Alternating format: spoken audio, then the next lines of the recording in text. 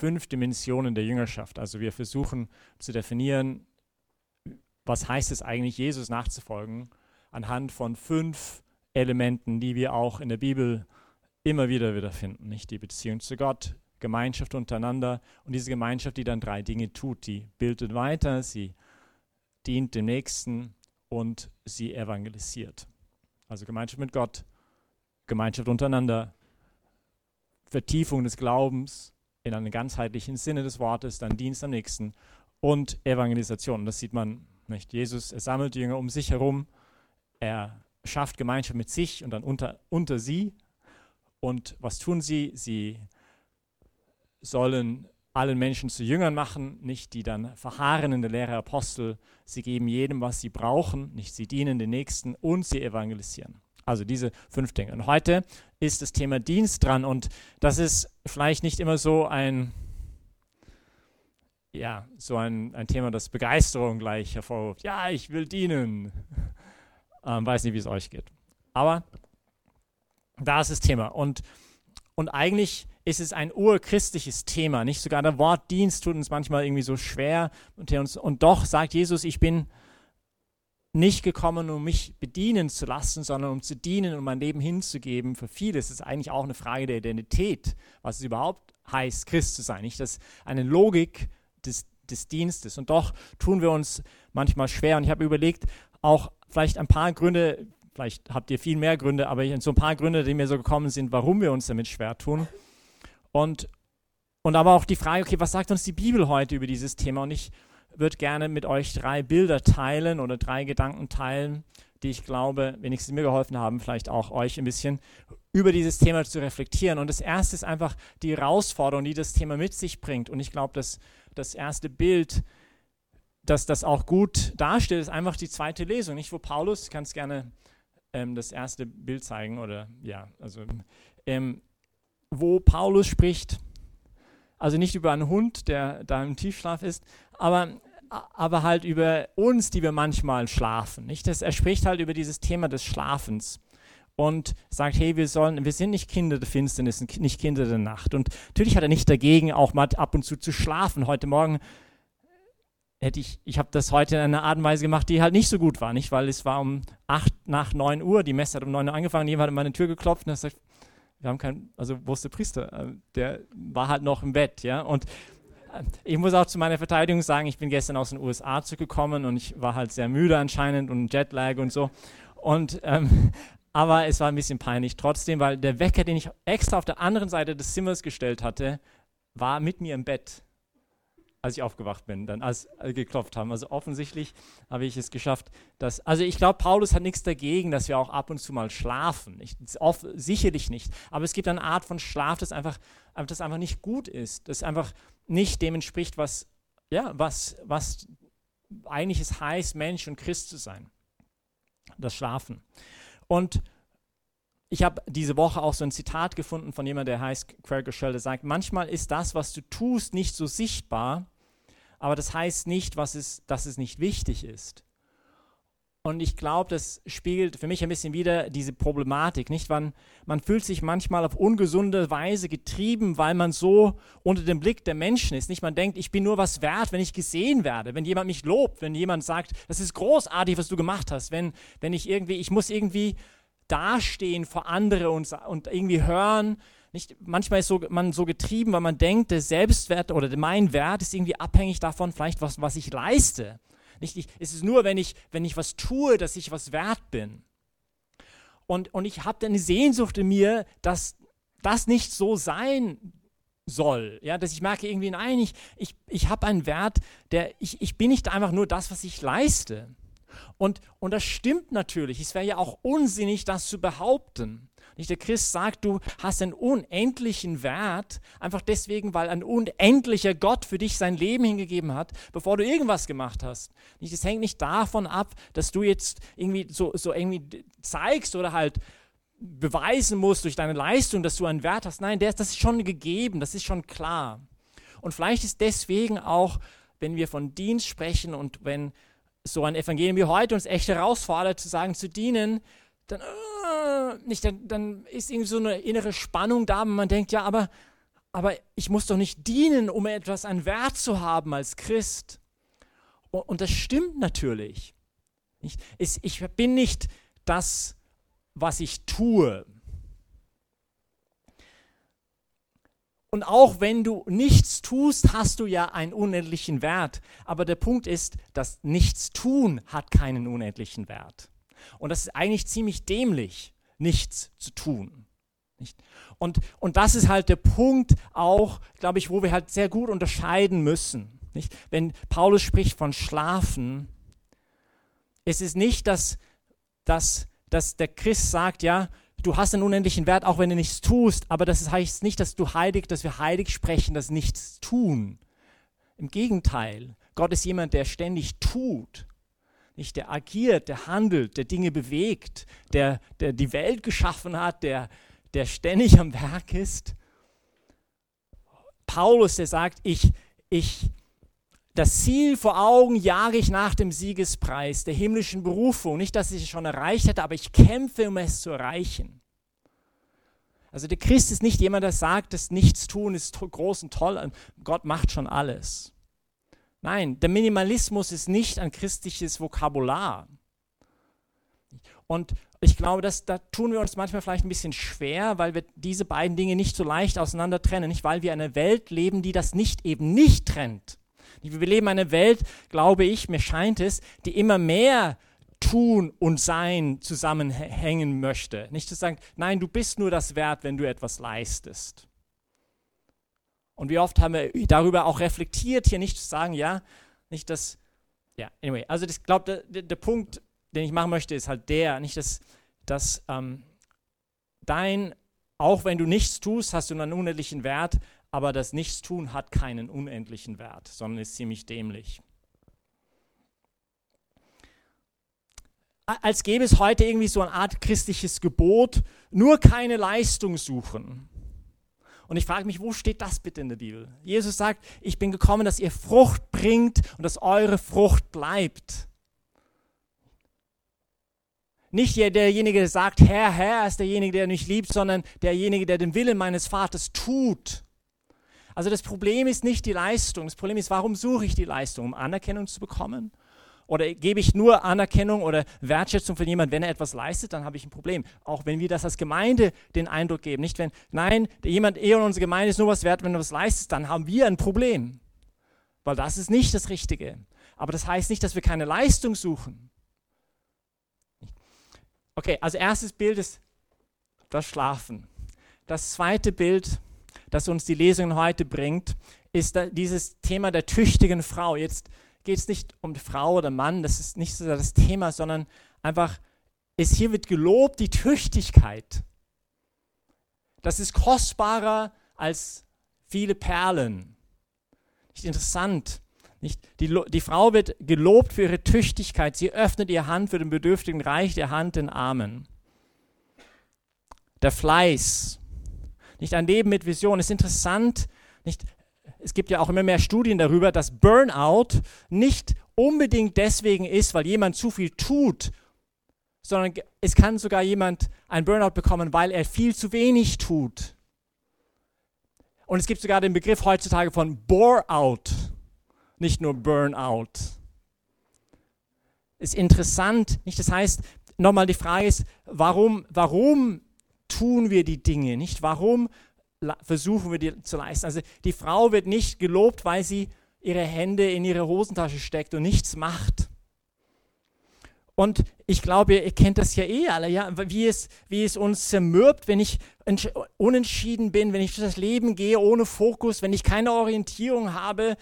Das ist echt mühsam.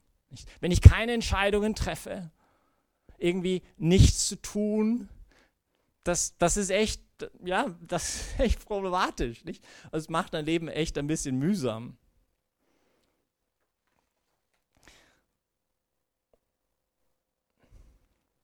Im Glauben kann das manchmal dazu führen, dieses Nichts tun wollen, zum Beispiel, dass man in das Gebet flüchtet. Und das scheint vielleicht ein bisschen komisch zu sein für mich als Priester, das zu sagen, nicht, weil ich bin total for like prayer. Und wir wollen ja hoffentlich irgendwann mal kommen zum 24/7 Gebet. Nicht? Aber das natürlich das Gebet, und das Gebet hat absolute Priorität, aber das Gebet kann auch ein Ort sein der Flucht. Ich denke an jemanden, der nach Hause gekommen ist und die Kinder erstmal nicht zu essen gegeben hat, weil sie muss ja erstmal eine Stunde in die Anbetung. Ja, super. Ja, großartig. Nein, deine Kinder sind erstmal deine Pflicht, ja.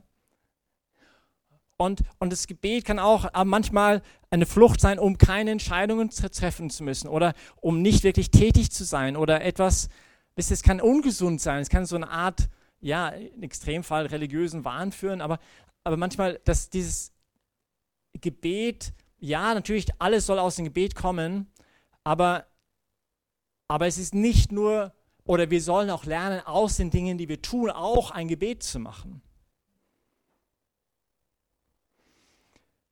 Gut, und dann das letzte und vielleicht das wichtigste Bild und größte und für mich irgendwie das aufschlussreichste Bild für heute ist das des Verwalters. Und mit einer dreifachen Fragestellung oder halt, ja, für mich ist diese der Verwalter wird uns heute präsentiert im Evangelium, wo es ist eine Frage der Identität oder er ist tüchtig. Deine Tüchtigkeit ist eine Frage seiner Identität, ist eine Frage des Fokus und es ist auch eine Frage der Haltung. Also es ist eine Frage der Identität, des Fokus und der Haltung. Und das erste ist einfach eine Frage der Identität, weil, und das ist ja diese Verwaltungsdings heute, was Jesus darstellt, ist nicht nur mal heute auf morgen, sondern es ist ja ein Bild für das Leben. Der Christ, der sie versteht als Verwalter. Ich habe Talente bekommen. Ressourcen, Talente, Begabungen, das der Herr mir geschenkt hat. Und diese sind aber für mich da, um zu verwalten. Was hast du, würde Paulus sagen, dass du nicht empfangen hast. Das heißt, sie sind nicht einfach durch meine Anstrengung gewachsen. Ich darf mitmachen, ja, aber sie sind mir gegeben, um sie zu verwalten. Und das heißt, ich bin nicht im Letzten der Besitztümer dessen, was ich da habe. Und das ist die urchristliche Haltung, dass wir uns im Letzten nicht selbst gehören, sondern im Letzten Gott gehören. Und er ist der Gutsherr und wir sind die Verwalter. Und in dieser Logik ist es dann auch ganz klar, warum es überhaupt keinen Sinn macht, das Talent zu begraben. Weil wir alle berufen sind, Verwalter zu sein dieser Gaben, die Gott uns geschenkt hat und die auch unterschiedlich voneinander sind. Das heißt, es ist eine urchristliche Gedanke, sagt sogar der Katechismus der katholischen Kirche, nicht, dass Gott gibt unterschiedlichen Menschen unterschiedlichen Gaben, so dass wir aufeinander angewiesen sind. Und wir sind berufen, einander zu beschenken mit den Gaben, die uns gegeben worden sind. Und das heißt natürlich erstmal, ich muss diese Gaben erstmal erkennen und anerkennen, keine falsche Demut, sondern auch wirklich benennen zu können, was sind denn die Gaben, die Talente, die Charismen, die der Herr mir geschenkt hat. Zum Aufbau der Gemeinde, wird Paulus sagen, nicht? Zum Aufbau des Gemeinsamen, nicht für das Ganze, nicht nur für mich selbst, sondern sie sind da, um den anderen zu dienen, um den anderen zu helfen, zu wachsen. Und das heißt auch immer, nicht eine falsche, irgendwie, ich bin so schlecht, ich habe überhaupt keine Gaben. Nein, du hast sicherlich Gaben. Nicht? Und die jetzt zu erkennen und anzuerkennen und dann zur Entfaltung zu bringen, für den Aufbau der Gemeinde.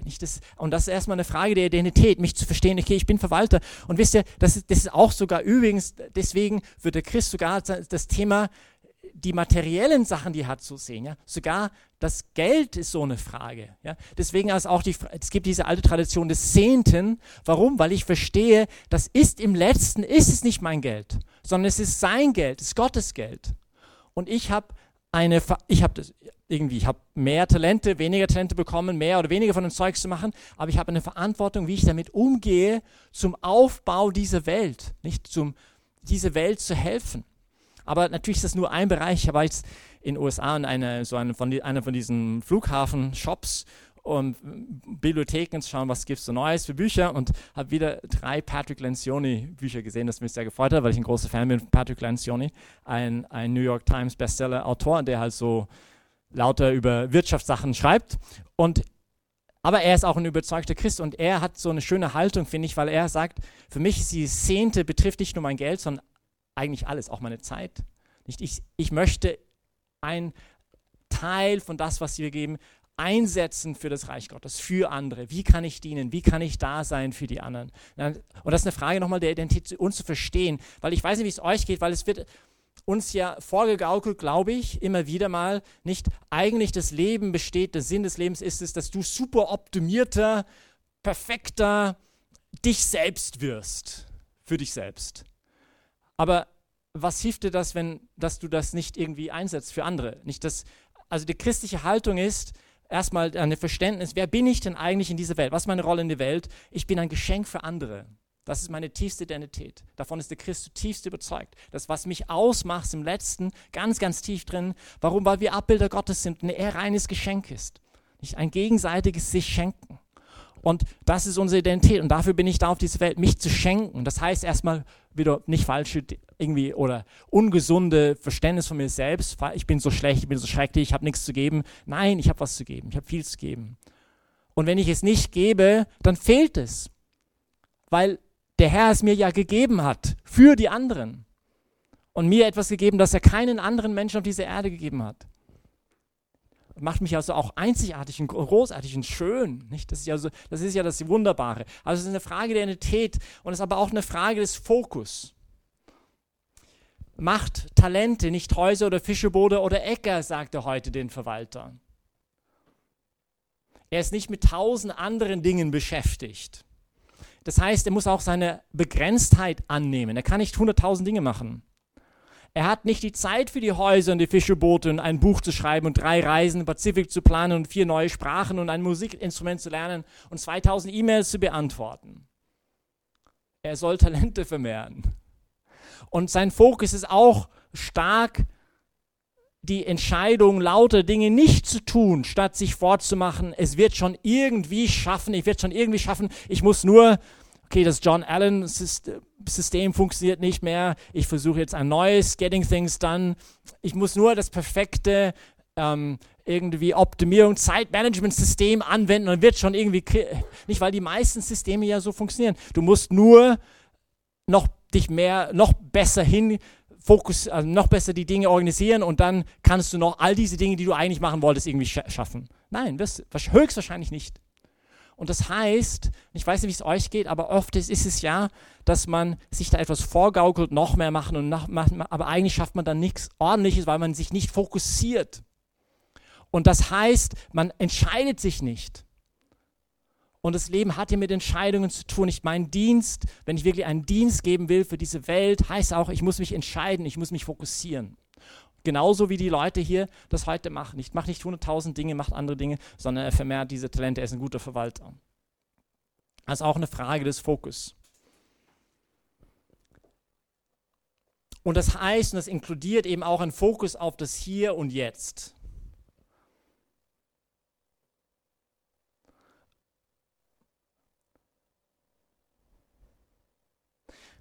Und das finde ich auch so schön, der 5. macht 5 weitere Talente und der 2 macht 2 weitere Talente. Der 2 versucht nicht 5 Talente zu machen, sondern er schaut auf, was er hat, was er bekommen hat und er ist zufrieden damit und er ist froh darüber und er versucht, das damit zu wirtschaften.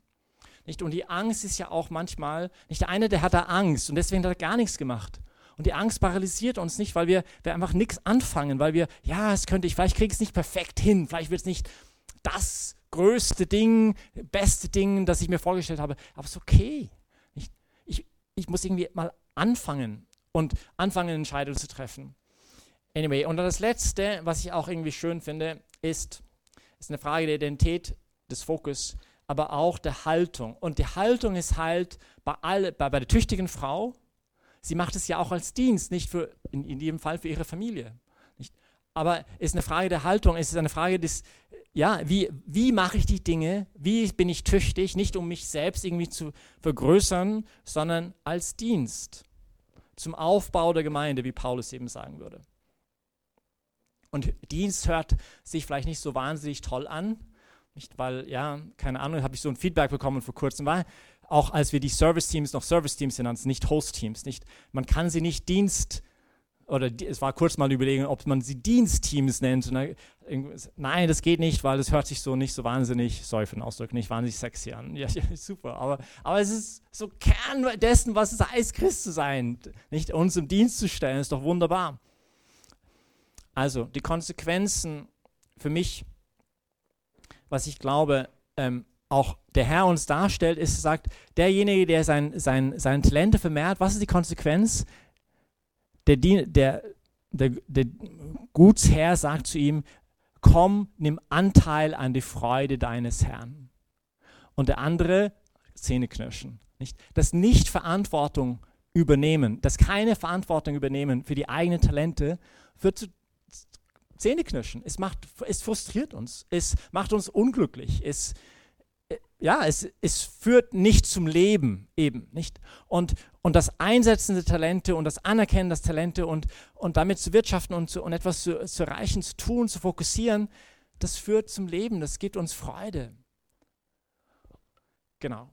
Und vielleicht eine praktische Überlegung dann für uns, wäre einfach mal diese Woche vielleicht ein bisschen zu überlegen, nicht erstmal vielleicht ein Step für dich könnte sein, einfach nochmal zu überlegen, okay, was mal aufzuschreiben vielleicht sogar, was sind die natürlichen Talente, was sind die Begabungen, was hat mir der Herr einfach in die Hände gelegt, nicht? Vielleicht ist es auch zu überlegen, okay, wo gibt es einen Bereich in meinem Leben, wo ich neue Verantwortung übernehmen sollte, um in Dienst zu treten. Vielleicht ist es auch die Frage des Dienstes in dem Bereich, wo ich halt bin, in meiner Familie, in meiner Gemeinde, wo auch immer. Ja? Vielleicht ist es da auch eine Frage wieder, soll ich da oder hier wieder Verantwortung übernehmen für etwas? Und ich denke nicht, wenn unsere Gemeinde, wenn wir hier alle immer mehr das wahrnehmen, dass wir Beschenkte sind, dass ich eine Gabe für meine Nächsten bin, was für eine Inspiration können wir auch sein, nicht für unsere Welt, für alle, die auch zu uns kommen, die merken, hier gibt es Menschen, die merken, sie sind nicht nur für sich selber da, sie wollen einander dienen, sie wollen ihre Gaben einsetzen, sie flüchten sich aber nicht in irgendwelche irreale Welten, sondern sie haben beide Füße auf der Erde und ihren Kopf im Himmel und sie beten, was geht und sie arbeiten aber auch, was geht und sie setzen sich ein und sie fokussieren sich und sie versuchen sich nicht zu überfordern, indem sie 1000 Dinge tun, die sie nicht tun können, dann glaube ich, dann sind wir auf einem guten Weg, nicht als Gemeinde und auch hoffentlich als eine Gemeinde, die sich auch einsetzt für die Nöte dieser Welt und unsere Stadt und darüber hinaus. Beten wir da füreinander, dass der Herr uns helfen möge, dass wir das Schlafen vermeiden, also das schlechte Schlafen vermeiden, dass wir lernen dürfen auch, was es heißt, im christlichen Sinne tüchtig zu sein und dass wir auch gute Verwalter sind. Amen.